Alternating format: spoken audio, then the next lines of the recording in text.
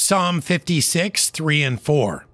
What time I am afraid, I will trust in thee.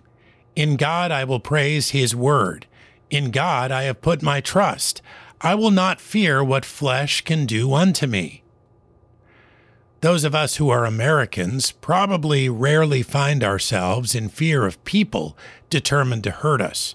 We are more likely to find ourselves in fear of circumstances. The unknown or the uncertain are more likely to keep us awake at night, fearing for the future.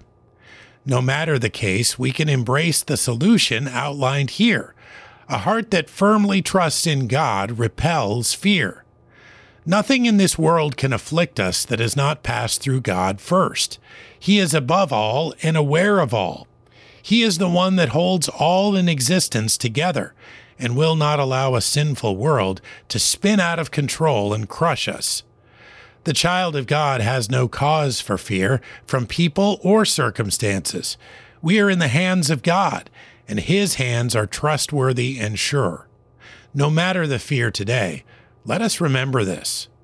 Psalm 56, 3 and 4. What time I am afraid, I will trust in thee. In God I will praise his word. In God I have put my trust.